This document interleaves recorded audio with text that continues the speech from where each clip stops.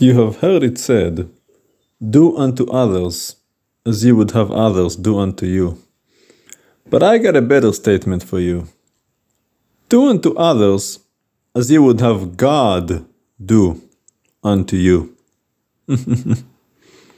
Or more accurately, as you do unto others, so will God do unto you.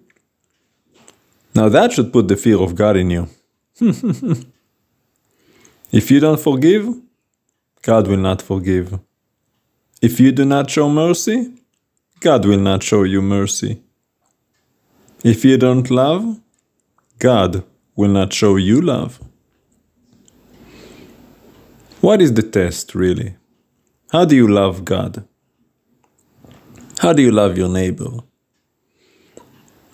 It is a twofold relationship. Because loving God is not loving the neighbor, and loving the neighbor is not loving God, yet they're both intertwined with each other. Because they are related, it is God's spirit in your neighbor, and your neighbor was created by God. Papa wants us to love one another because we belong to Him. No parent wants his children fighting. It's like, stop it. She's your sister. He's your brother. Stop fighting amongst each other. Yet He also wants you to love Him. But in order to teach you responsibility, to teach you about yourself, about your behavior, there has to be consequences.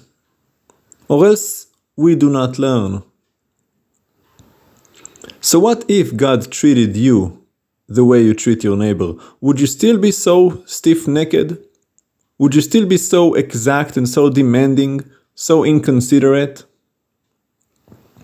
Taking everything for granted, bullying and pushing and shoving? Would you? When you show no consideration to that guy who's struggling a little bit, who's a little slow, he doesn't fully understand, he doesn't remember, do you show him compassion? Are you understanding? What if God treated you that same way? If He called you a little slow, if He hit you over the head every time you forgot, every time you broke something, He breaks one of your bones. What if God treated you that way? And yet that's the way most of you treat your brethren. Sure, you claim, you say things, but there's no actions to back up what you say. It's all a bunch of empty words. You don't love. There is no love in you. I know people say that all the time, but are they considerate? No. You try to sleep, they play loud music, loud television, stomping things, knocking things over, banging doors. And they say they love. Where's the love? That's not love. You say you care about someone, you know he's going through something, you know he just went through a cross-Atlantic flight. Do you even call to check on him? To ask? Someone that just came out of a war zone, do you even care? Where's the love? You don't love. You don't care. You're selfish. You like the appearance of love, the form of it, the sound of it, but you have no love. The scripture tells you if you know your brother is in need, give it to him. Don't wait for him to ask. How many of you actually offered? Just calling and asking, Stephen, do you need anything? Do you need me to order you some groceries when you get back? Do you need a do you need a ride from the airport when you land? Can I get you anything? Can I order you some takeout? I know you just come back from a 15-hour flight. Not to mention all the drives, all the airport time, being awake for over 40 hours, coming back to an apartment without any food because he's been gone for a few weeks. Did you order him some food? No, none of you did. And you claim you love him. Interesting, isn't it? Everybody call when they need something, but they never call to ask you if you need something. Isn't that interesting? Is there anything I can do for you? Sure, you say, I'll pray for you, but I don't need your prayer. I know how you pray. You don't pray. You don't pray. Sure, you say you're gonna fast and pray, but what does that even mean? Most of the time you pray for something and God says, well, you are the answer to your own prayer. Why do you pray for this person to get so-and-so? You give it to them.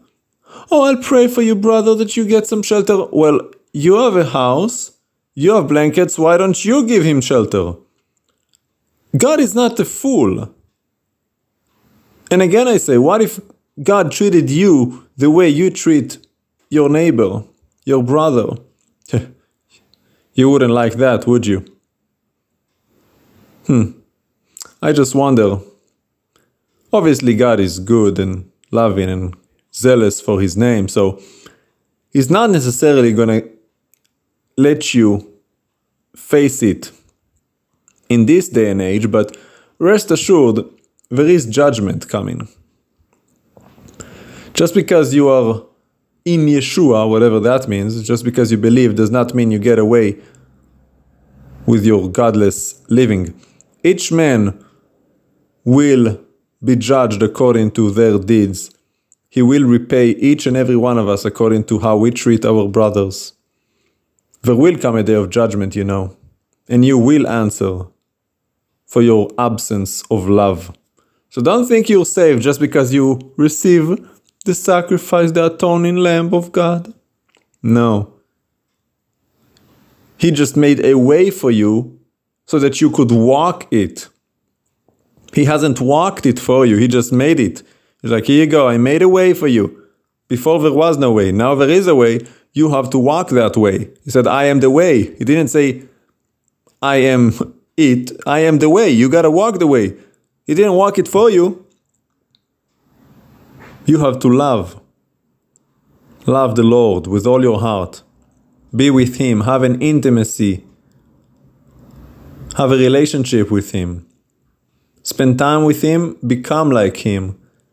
And then, love your brothers. Show them compassion, mercy, grace, kindness. Be patient with one another. God is more patient with you than you could ever imagine. I know. I know. The patience of God. And then we get impatient with one another. How is that godly? How is that holy? Be careful. There is a judgment. And each and every one of us will have to face that judge and give an account for what we did. You've been warned.